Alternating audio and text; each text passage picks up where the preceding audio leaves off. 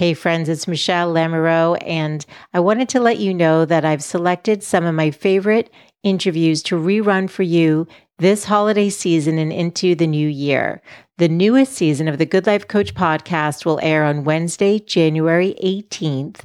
And if you have yet to subscribe or follow the show on your favorite podcast player, you can do so now, and any new episodes will automatically upload to your listening device. The other way to stay connected is to sign up for my newsletter over at thegoodlifecoach.com.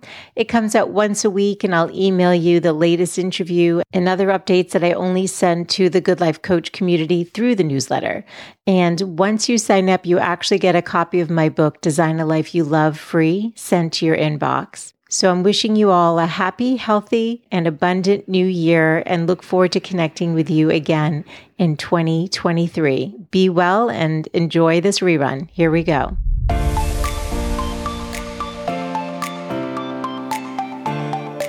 So the vision, we talk about being a cornerstone because that's the why. Yeah. And we've worked with thousands of people and lots of companies, but most of the vision work that's done, if it's done at all, is around the company or the department or something like that. With the 12-week year, we don't start with your career, your business. We start with your life, because business is part of life. Yeah. What do you want your life to look like 3 years from now, 5 years from now, 10 years from now? And by the way, what would great look like? God willing, we're going to be here. Let's make it great. And then we look to the business and say, okay, what do you need to do over here to line and enable with that? So there's an emotional connection to what I do Monday through Friday and the life I want to live. And the stronger that connection is, the easier it's going to be for me to step out and do the things it takes to get to that next level. Because if I'm striving to go somewhere I haven't gone before, or even reclaim ground I've taken before, right, I'm going to have to do some things I haven't been doing. So there's discomfort in that. There's uncertainty. There's anxiety. I need a compelling reason to step into that.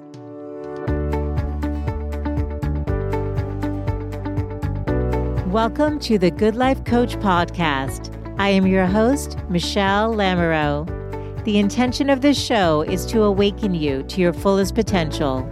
Join me each week for inspiring interviews to elevate an area of your life, as well as interviews with women entrepreneurs who are creating success on their own terms. Each episode provides actionable tips to guide you to design a life you love. Hey there, it's Michelle, and welcome back to the show. I've got such a great interview lined up for you today. If you are looking for ways to be more productive, to learn time management strategies that actually work, and that align with your higher vision for your life.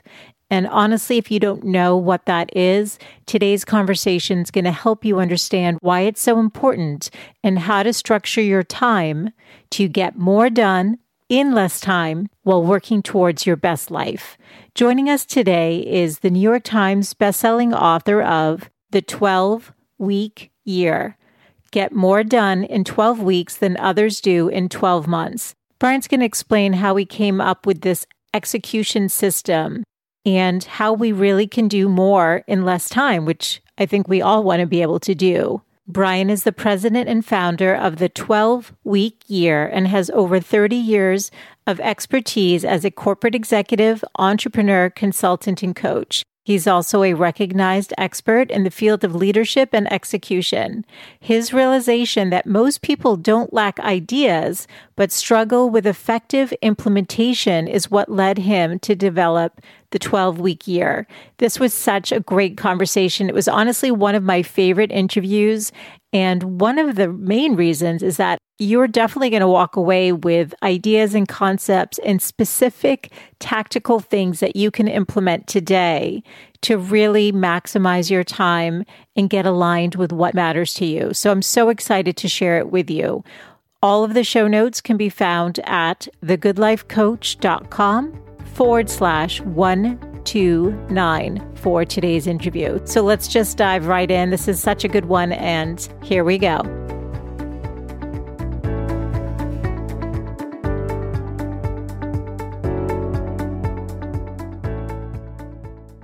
Hey, Brian, welcome to the show. Thanks for having me. Well, we love talking productivity on the podcast. Everyone's looking for ways to optimize their time and get the most results for their time. So I'm definitely excited to talk about how to achieve more in less time. And I know you're also all about living your best life, which is really at the heart of the show. What can we be doing on a daily basis? And in your case, a 12-week year basis, which you can tell us as the author of the 12-week year, get more done in 12 weeks than others do in 12 months. I love starting big picture and then getting maybe more tactical just to give people things to think about. There's something you wrote in here I want to read because I really loved it. It said, I agree with Stephen Pressfield, who, by the way, is one of my favorite authors, author of The Art of War, that most of us have two lives, the lives we live and the lives we are capable of living. It's the latter that intrigues me. And so you say this life isn't driven by the people who settles or gives in to procrastination and doubt, but by the optimal you, the best you, the confident you, the healthy you, the you who shows up with your best stuff, making things happen, making a difference, living a life of significance. I mean, I think the women who show up for this show want more of that in their life, but there's been homeschooling now that we didn't expect. Right. Life has changed significantly. So if there weren't already challenges, there's even another layer of challenges. So let's just start quickly, though. I'd love to understand. So you wrote this book, it looks like in 2013. You've been teaching this a long time. Yeah. How did you and your business partner come up with the 12-week year productivity system? What prompted this? Yeah. So the book we wrote the book based on what we were doing with our clients. It wasn't like we sat down and had this theory and sort of put it to paper. And I think that's probably why the book's done so well, is that we just documented what we were doing with our clients. So what happened was early on, we realized that, they all had great ideas. They all had resources, but they were all chasing new ideas. And most people felt like, there was something they didn't know, like there was some technique or some magic silver bullet that they weren't aware of. And what we really found intriguing was the fact that most people aren't even tapping what they're currently capable of. Yeah. And so our point of view, our worldview is, look, you don't need anything new. You just need to execute more effectively, because great ideas are worthless unless they're implemented. And so people are going out chasing new ideas and gathering all this knowledge and all these resources, and they don't act on it. So there's no benefit to it. Yeah. Yeah. And so we saw, look, if the average person just more consistently did what they already know, they'd be healthier, they'd be happier, they'd be making more money.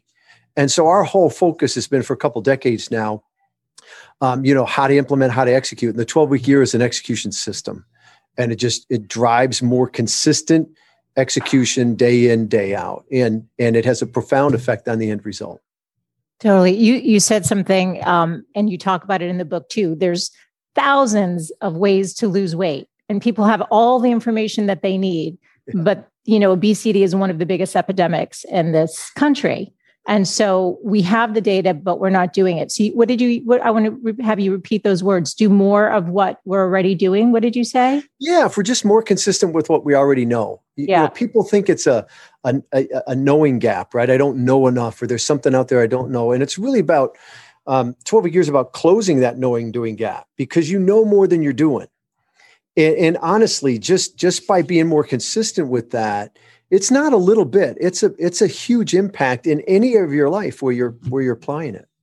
Yeah. And do you find, with everyone that you've taught this to, how important is the right mindset in order to achieve it? Because the system is here. Right. But does something have to turn on in your brain to actually make it happen? Because like you said, people know stuff, but they're not doing it. So where is the disconnect happening? Yeah, I think mindset is everything, to be honest with you. I think it's everything in life. Because if you think about it, we act the way we act. Our results are created by our actions, but we act the way we act based on our thinking. Yeah. And it's a mindset thing. And so how you think about your year, right? The 12-week year came about because we were applying a set of disciplines that drive high performance and drive execution. But we were doing it like most people do in an annual environment, where we helped our clients set annual goals and build the plans, and we broke them down quarterly and monthly and weekly. And, Michelle, we were getting good results, but we didn't get what they were capable of. And that's when we realized that the annual environment was part of the problem. Because the mindset in that is, I've got plenty of time. It's so true. I was just thinking that. Yeah. Yeah, we're already through February. And so everybody couldn't wait to put COVID year behind us, get off to a fast start. Most people are already behind. Yeah. 2 months in, they're behind. And but they're still not, the mindset is still, well, I've got 10 more months to quote catch up. And it's that mindset that keeps people from really performing at their best, because it's not about working harder and longer. Right? You want 10 times the results. It's not about working 10 times as hard or as long, because physically you probably can't, but it's about working differently. And it starts with how you think about your year, how you think about what you're capable of. And that translates to, how you think about your day and your week and all of that. Yeah, it's true. It's interesting. I interview a lot of 7, 8, 9-figure female entrepreneurs on the show, and they all consistently use systems. And one of those systems, coincidentally, is this kind of 90-day block where they look at their year in these 90-day increments. They're probably using your system. And so I was like, there's obviously a proven system here that this is working. What you've created is working. And also, I think it's more encouraging. It doesn't feel so overwhelming. You said, when people plan for the year, it's too much time, but also it feels less overwhelming, I think, when you're looking at a 90-day block, because it's almost like you're training for, the shorter, you're not doing the marathon. You're prepping for those marathons. And so you're like, okay, I can get up and do the 5-mile run today. I'm not really ready for the 26 miles, but I can get up and do the 5 miles. It gives you that kind of energy. Would you agree? Absolutely would agree. There's so many benefits to the 12-week year. And by the way, the difference between a 12-week year and 90 days is the 90-day stuff is still in the context of the annual environment. Yeah, 90-day and quarterly stuff is all part of the annual. It's about hitting this annual goal, which still in the back of your mind somewhere says, I can catch up. And the fact is, if you're behind, you might catch up on hitting the goal, but you can't recapture the capacity you left on the table last week, last month, a couple months ago. Yeah. And that's the difference. In the 12-week year, there aren't 4 of those in the year. That's annualized thinking. So true. It's an annualized mindset. It's just this 12-week year followed by the next and so on. Right. And so, yeah, I mean, if you ever doubted annual planning, just look at last year when COVID came and blew up everybody's annual plan. Yeah. And 90-day and quarterly is typically a subset of that. With the 12-week year, it's completely outside of that. Every 12 weeks is a year. And so there's plenty of time to make this amazing progress, but it's short enough that there's a sense of urgency, a healthy sense of urgency. And so you build momentum, you build confidence, you get a fresh start every 12, 13 weeks.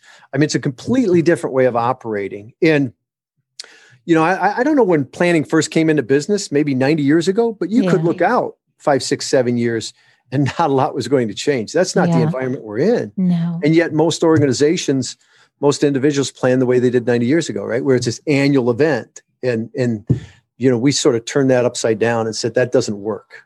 Completely. And you talk about in the book that, end of year, sales push or whatever to meet numbers and goals. It's like, well, that's a lot of stress. And it also leaves too much up to chance. And that's probably not the best way to approach it. That's right. Okay. So talk to us about how does it actually work? Take us into more of, the specifics of the actual program. So the first is realizing that it's not enough to know, right? That's the first thinking shift. Say that again. It's not enough. It's not enough to know. You've got to execute. Okay. That it's all about the execution. Because I think sometimes you feel like we've got all this knowledge and we think that's an advantage, right? People say knowledge is power. No, it's not. It's only powerful if you use it, if you act on it. It's true. And so the first thinking shift, the first mindset is, it really is all about the execution. You mentioned fitness, right? Mm-hmm. Right? People, for the most part, know how to be in better shape. You eat better, you exercise more. I mean, you can do that 1,000 different ways, but the fact is, just go do it. Right. And it's the same with business success or spiritual or growing relationships or whatever it is. It's about acting more consistently in what we know, not perfectly. Yeah. But just being more consistent with it. So the first thinking shift is it's not enough to know. And then the second is getting out of that annual environment. Really working where 12 weeks is the year, where there's a hard line in the sand, where you're going to stop and you're going to measure your success or failure. And you're going to, you're going to acknowledge the progress and you're going to learn from that. And then you're going to lock and load and go again. It's a much more fluid process, which in our environment today, that's what's required to be at your best. And again, whether it's in your personal life or professional. And, you mentioned you can commit to something for 12 weeks and follow through on it.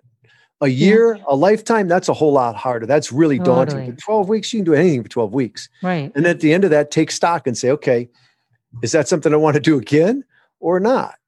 Yeah. And so we treat every 12 weeks as the year. I love it. And let's talk about, a lot of people set themselves up to fail without realizing it.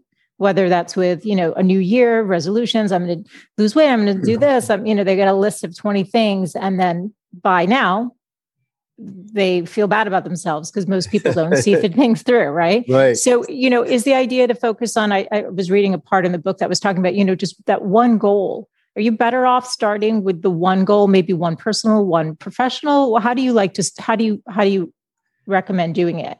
Yeah. You're on to something there, because the fact is, because we're planning annually. Yeah. We go, we got lots of time. Yeah. We put all this stuff into plan. Yes. So we start out and we're overwhelmed from the start, and then we're diffused, which is a recipe for mediocrity. And so with the 12-week year, it is, let's be great at a few things versus mediocre at many. And we can do that because we're not trying to plan for 12 months. We're planning for 12 weeks. And so if you're just starting out, I love the fact that let's pick one business goal, one career goal, one personal goal. Okay. And then really go after those two, because 12 weeks goes by pretty fast. And especially in the first 12 weeks, you're on a steep learning curve. You're learning the cadence, you're learning the process, you're learning about where you tend to avoid things, what you tend to avoid, what it takes to get you to do the stuff that really matters. So there's a lot going on, especially in those first 12 weeks. But even beyond that, the fact is we all have limited capacity, time capacity, energy capacity, intellectual capacity. It's not a knock. It just is. Yeah. And so every time you pile on one more goal, the probability of you being great at any of them diminishes, and it starts to diminish exponentially.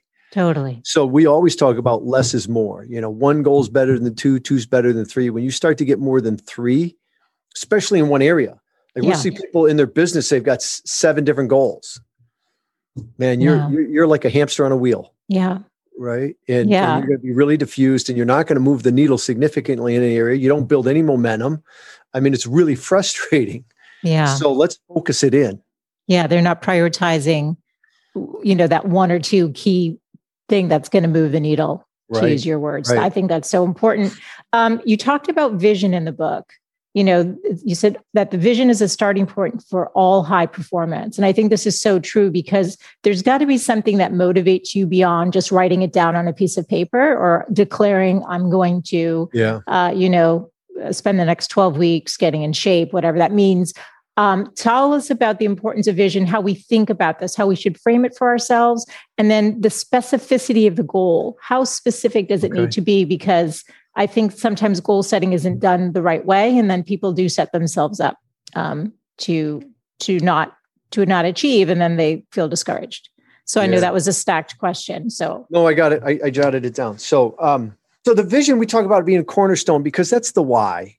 Yeah. And we've worked with thousands of people and lots of companies, but most of the vision work that's done, if it's done at all, is around the company or the department or something like that.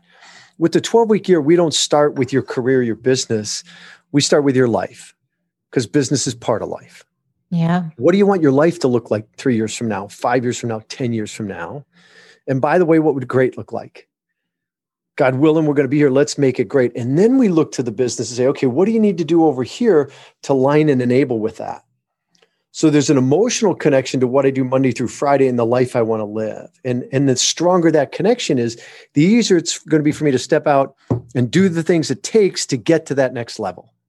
Because if I'm striving to go somewhere I haven't gone before, or even reclaim ground I've taken before, right, I'm going to have to do some things I haven't been doing. So there's discomfort in that. There's uncertainty. There's anxiety. I need a compelling reason to step into that, especially if I'm successful. Because the tendency, if I'm successful, is I do what I've always done. And the problem is the marketplace moves on. It's true. You're either pushing ahead or you're falling behind. I mean, everything in the physical universe is either expanding or contracting. It's the same thing. If you're not growing as a person, if your business isn't growing, it's not healthy. It might not feel like you're retracting, but you are. You just don't feel it in the moment. And so without that compelling vision, it's just too easy to do what I've always done, lean into the comfortable and the familiar. And I justify it by, look, I'm doing great. Well, you are, but guess what? That's starting to diminish without you even knowing it. Yeah. Yeah, completely. Well, can you take us through a specific example of how you, for example, maybe a personal goal of yours or a professional goal, if somebody wanted to launch a course or, get fit, give us an example, maybe on one on the personal track and one on the business of how specific we get after we've obviously done those questions of like, what would great look like? Why am I doing this? Why is this important to me? And they get clear on the vision. Yeah. So it always needs to align with the vision because that's the motivation. Yeah. But then, so imagine now you've got this longer term vision, this 3-year vision. Now on a 12-week basis, we set goals that align with that. So there's an emotional connection all the way through that. Yeah. And at the goal level, one of the things that is important is that people understand the difference between goals and tactics. Okay. Right? Goals and actions, outcomes and actions. And the truth is that if you think about it, what do we have greater control over, the actions or the outcomes? The actions. The actions, right? 100%. Yeah. We don't control the outcomes. No. We desire them. We might influence them. We don't control. Goals are outcomes. And that may sound really basic, but it's really important to get the goal structured properly as an outcome. Okay. So for instance, I'll see people set a goal of working out. I'm going to work out 4 days a week. And we'll say, what's wrong with that as a goal? And people say it's not specific. Okay, I'm going to work out 4 days a week for an hour. There's still a problem with that as a goal. And the problem is working out's not an outcome, it's an action. Yeah. And if it's not tied to anything more aspirational, in 2 or 3 weeks, it becomes drudgery and you stop doing it. It's true. And I've yet, it's true. And I've yet to meet, Michelle, anyone whose goal is really to work out. It's not to work out. It's to lose weight. It's to get fit. It's to lower blood pressure. That's the goal. Yeah. That's the outcome we're after. Working out is one of the tactics, maybe the only tactic, maybe a keystone tactic, maybe one of a number of tactics, but it's an action. And so we have to get that relationship right. Same thing in our business. If I'm really trying to drive a course like that, I'd probably put some sort of definitive measure on it. Is it going to, what's it going to bring in number of enrollees or revenue? Yeah. Because just launching the course tells me nothing about the quality of it or the success of it. It's like in larger organizations, a lot of training departments measure their training by how many people participated in it. That's one measure, but it's a weak one, right? What did anybody do different in 30 days post-training? That's a much better measure. Yeah. Right. And so as you think about these goals, you want to think outcomes and you want to think about, quantifying it or qualifying it. Because there are some goals you can't quantify. Mm-hmm. I want to improve my marriage. How do I quantify that? Right. That's kind of tough. Yeah. So if I can't quantify it, I have to qualify it. What's different 12 weeks from now? How will I know it? Because I can't measure it by the tactics. I like to joke, I can't measure my relationship with my wife by date night because that might hurt my marriage. I hope that's a joke. But I need to know, what do I want different in my marriage? And is date night going to help that or not? Yeah. And that's why. So the first thing is understanding the difference between outcomes and actions, goals and tactics, and getting that relationship right. And then making sure at the goal level, it's measurable in some form or fashion. It's specific, it's measurable, it's an outcome. Mm-hmm. That's the real key piece.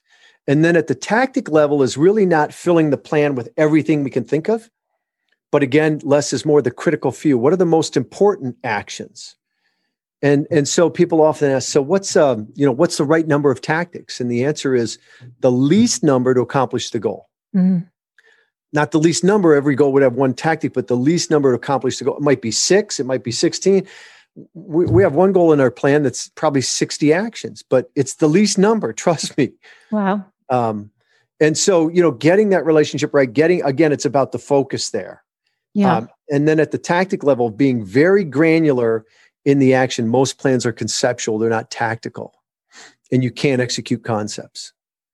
That's profound. We need to really get where it spells out the action that I'm supposed to take or someone on the team is supposed to take. Okay. And you do obviously talk about sports and how, they're driven by, specific goals and measurements and stuff. I'm just wondering, do you, just like an Olympic athlete plays it in their head, do you believe in visual cues or like something beyond, setting the vision, but something that you can see or something that is more, like a visual representation? I was just thinking about that, like, something that keeps you motivated. Do you use that in your Yeah. practice? Well, part of that is not just creating the vision, but staying connected to it. Right.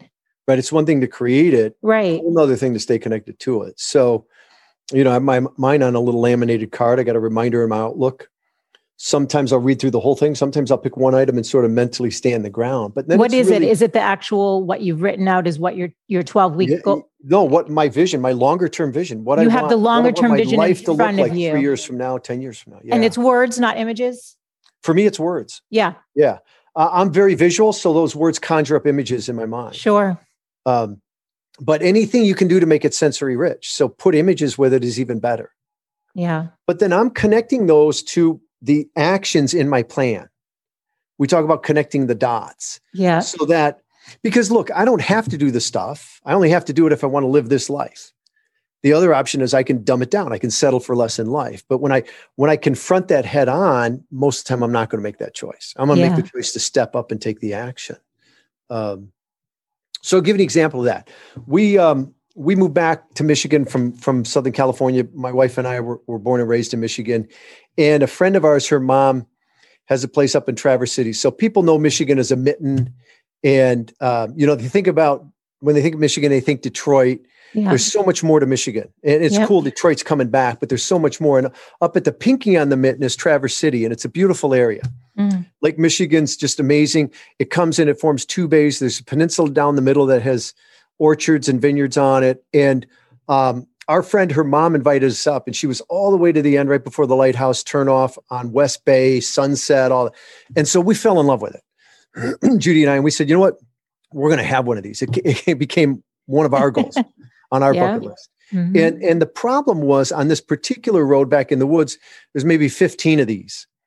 And they rarely come up for sale. When they do, they typically go private, and they're really expensive. Mm-hmm. So the first thing we did is we started renting the neighbors.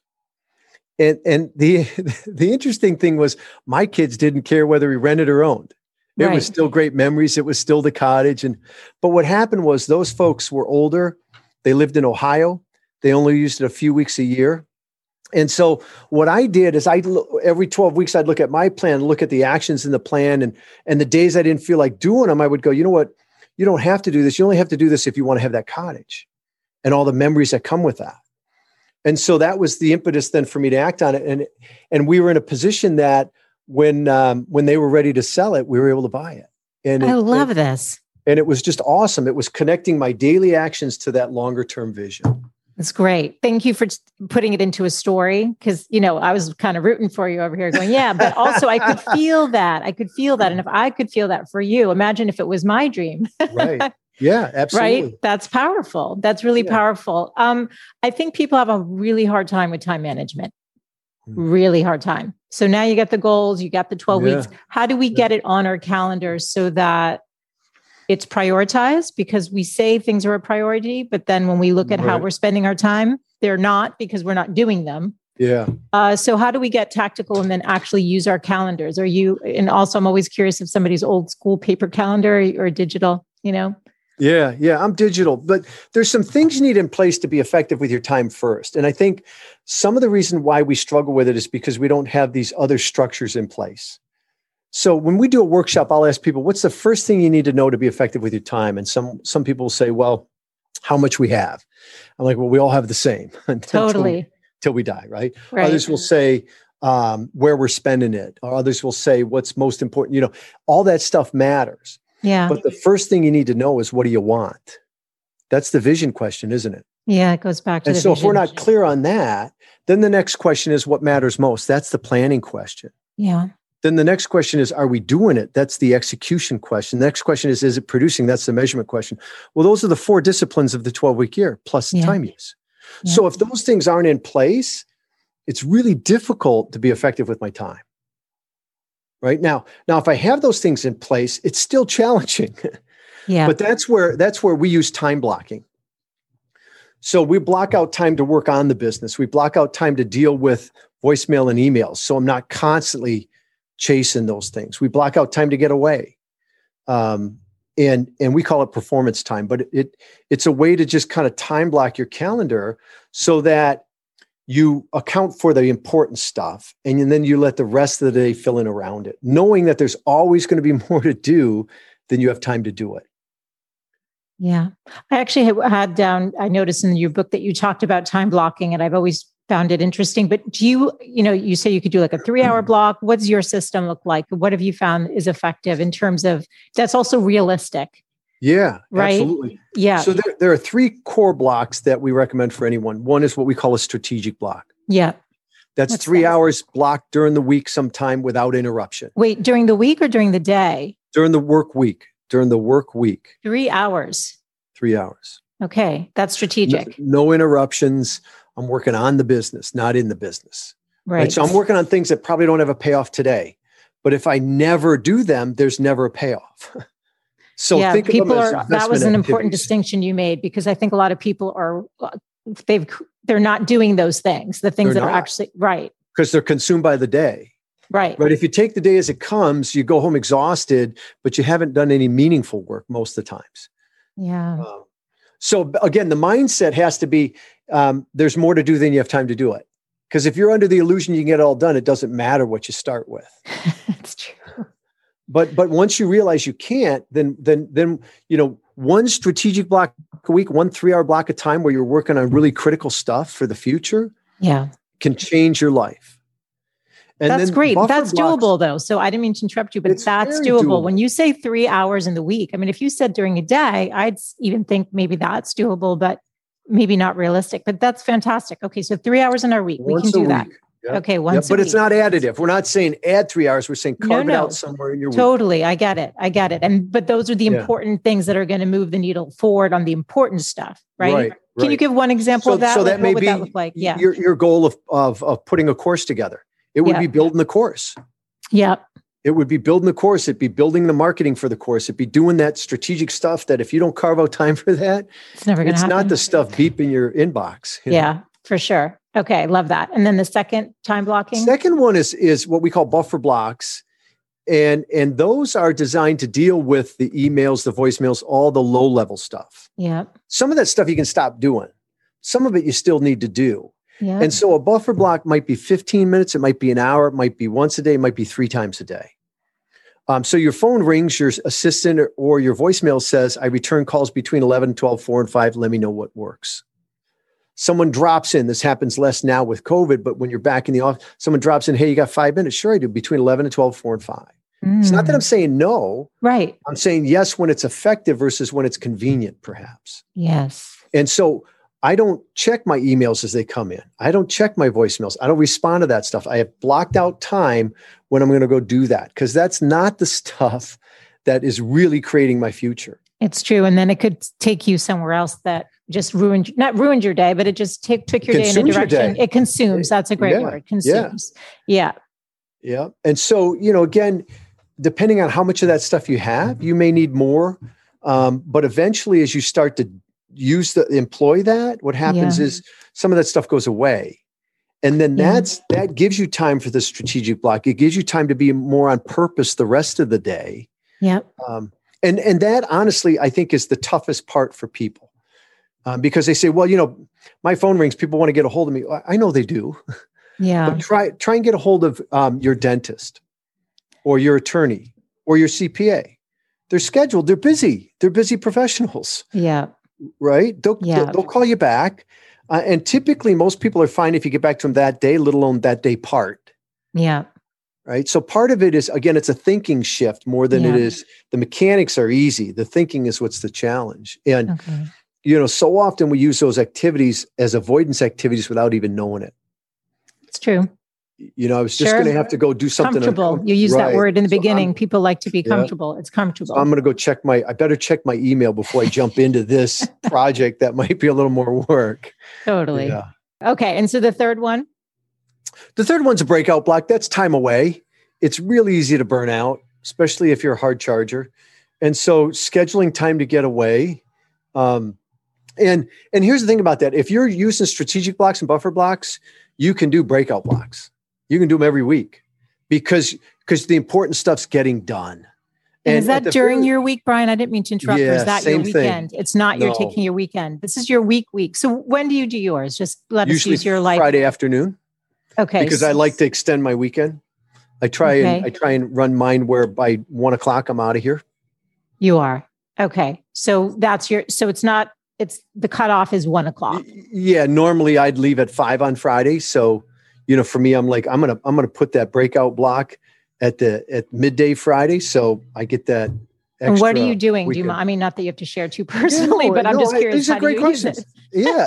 So anything but work, anything that's not work related. Yeah. But I have horses. So we have Arabian show horses. So I might go out, ride or tinker in the barn or just hang out with the horses. I might go play golf. I might meet my wife somewhere for a cocktail, anything that's not work related, where mentally I'm turning off work.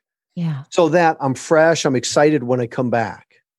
Yeah. I love that. I think that even when I worked in corporate, there's so much wasted time between meetings and like you said, all the dings, and people probably could have that time for that break if absolutely the productivity in the window was maximized. Yeah. Right. Yeah, I think too many people work way into the night too. They bring it home with them and they keep going. And it's like, yeah. We're a little addicted to work. There's something, it's almost like the phone. There's a little bit of there's a hit of like, I don't know, we like it. So we do. Because there's always one more thing. Yeah. But if the big stuff's getting done, then all that other stuff really doesn't matter. And so you can leave it behind without any guilt. You can be where you're at mentally as well as physically and be present, and it changes life. It really does. I feel more relaxed just talking to you. I was like, no, you know why? I know I seriously do. I know that sounds funny, but I'm like, this, just like when I was reading it in your book, but it's so nice to hear you talk about it. Cause I'm like, I can do this. And if I can do this, the people listening, the women listening can do this. Yeah, this is all very doable. And you've made time for us. Now, some of them, if they've got the little kids, they're going to have to be more creative. Like you said, maybe that break is before they're awake or, when they're in bed. I don't know if your wife ever had some strategies for herself. Yeah. I mean, you do have to, you have to have a little more flexibility with it, I think, but don't miss the concept. I mean, I have days that blow up. If it blows up on a day that I have a strategic block, I don't go, oh, well, I'll catch it next week. I find time in the week to still have my strategic block because I know if I don't have that, the really important stuff's not getting done this week. Yeah. Yeah. And are you up early? Are you one of these, master your morning people or? My partner's up at 4 a.m. Lennington, not my life partner, Judy. Yeah. Okay. Yeah. Your business Michael partner. Lennington, my business partner's up at 4 a.m. I used to get up earlier, but I find with the horses and the kids, I stay up later. Yeah. And I'm always striving I know that the data says you need 9 hours of sleep. I know for some that's like, well, that's crazy, but that's what I'm striving for. So I'm usually up around 6, go out, feed the horses. And then I have a routine I go through in the morning, and we're doing a session tomorrow. It's interesting because the difference between habits and routines. Yes. Let's talk about this. Thank you. I wanted to ask you about that too. Tell us the difference, because this is very, very important, subtle, but important. I think it's huge. And that, I think Maxwell Maltz was the first that said, if you do something for 21 days, it becomes habit. And I think we found sometimes that's true, sometimes it's not. And the truth is that habits can be made from tasks that are easy to do. And yet I think all this talk of habits, right? Sow a habit, reap a destiny.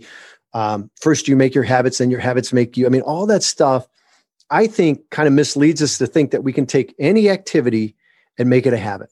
Right. I've worked out my whole life. It is still easier not to work out than it is to work out. I have to consciously choose to go to the gym. Is that routine for you then? Is that routine? Or it's a routine. It's a routine. It's a routine. Yeah. Because if it's just so easy to stop. It's not like brushing your teeth that you probably do without thinking, right? Right. You just can't even fall asleep without brushing teeth. Right. It's like, Right. And if you don't brush your teeth, you feel weird.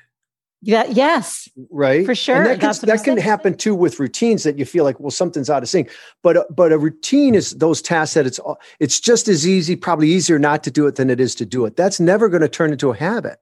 Yeah. And yet I think we're led to believe it will. And then we get frustrated. Well, why can't I make a habit of working out? And why can't I? Because you can't. You can make a routine though. Yeah. And routines really are what drive success. So how do you start your day? How do you end your day? How do you start your work day? Those two should be separate. I was with a group of folks and we got talking about this and they said, well, first thing I do when I wake up, these were advisors. And they're like, first thing I do is I check the market. And then I go look at, they were wholesalers, what sales came in and da-da-da-da. Yeah, like, they jump right in. I can't imagine starting my day that way. I don't start my workday till I decide to start my workday. And for me, it's coming into the office. But there's a routine to kick off my workday. There's a routine to kick off my day. There's a routine to end my day, right? And both of those, the key is to start out positive, right? So at the end of the day, what are you grateful for that happened throughout the day? One or two things. That's it. Yeah. That's a great way to end your day. When you lay down, you put your head on your pillow. Hey, what am I grateful for that happened today? Yeah. In the morning, having a routine that sets you off in a positive mode right. We're back to that mindset. Yeah. Being intentional about managing your mindset. And so habits are great. But recognize that some of the things that we do are more difficult and will not be habitual. We'll have to consciously choose to do them. Those are things you build routines around. Yeah. And that's also connected to the vision. Yeah, ideally, right? I mean, why are you doing this routine? Where's it making a difference? Yeah. No, this is so good. I'm just going to ask one other thing about this success traits that you see that are in common in terms of, I feel like it might be a mindset thing versus those people who just can't seem to get it done. What are the success traits you're seeing? What do those people have, including yourself? I mean, you've obviously mastered this. This is your work. Yeah. I mean, the big thing is I do think it's the vision, because the vision creates the passion. And the passion in my mind, passion creates the courage to do the things we need to do. And so that's why we talk about vision as the cornerstone. Yeah. Of all the successful people I've ever met or worked with, every one of them has been clear on something they want to create in their life. Yeah. And how they want to show up in their career, how they want to show up in their personal life. Now they differ, but they're all clear on it for them. I love that. Yeah. And then really having systems in place to help you act on that stuff more consistently. Yeah. Do you have any practices or techniques that aren't in the book? Any personal things that you've done in terms of mindset? You seem like somebody who's very curious and who loves to really maximize, potential. I'm just curious if you do anything. So we don't talk a lot about routines. We don't talk about routines in the book at all. The 12-week year in itself is a routine. But specifically, my morning routine is one of the things I think that has led to my success. That and I'm a learner. I've been hungry to learn my whole life. I shouldn't say my whole life. In school, your adult my life. Kids found my report cards when my mom passed away from grade school. I wasn't hungry to learn back then. So, that's funny. Most of my adult life, though, I want to learn. I want to learn about. Because when I read books, I think about how this is going to make a difference in my life and how I can apply it. And I've seen most successful people are learners. Yeah. I knew that about you. That's why I was asking. I was curious. So what does your morning routine look like? Do you mind sharing? I think people learn from that. Fine. First off, you need to know I'm spiritual based. So first thing I do, I get up, I got to go feed horses. Yeah. So first thing I do, I let the dogs out. I do my crunches in the morning for my back more than my waist. I go out, I feed the horses, I come in. I start with scripture, and then I go into prayer, and then I go into affirmations.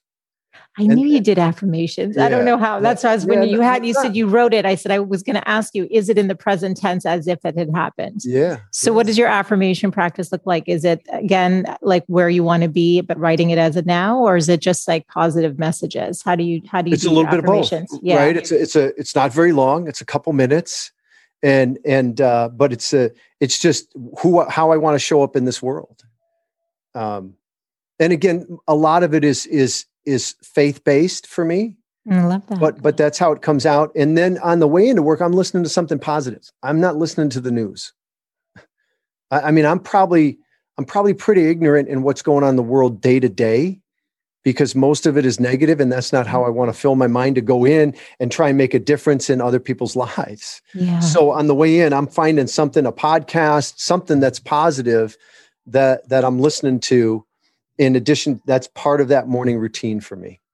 That's great. That's so helpful. Yeah. Is there anything I didn't ask about the plan, or that you want to leave the women listening with today that you'd like to add to the conversation we've had? I think you've asked all the right questions. I mean, one thing I would say, though, is that this notion of what it takes to be great, and what we sacrifice, I think sometimes we're led to believe that, we're going to have to sacrifice values and integrity and family and health. No, but you're going to have to sacrifice your comfort. Because if you're going to be great, you're going to step out and you're going to have to do things you haven't done before, and you're going to have to do them differently.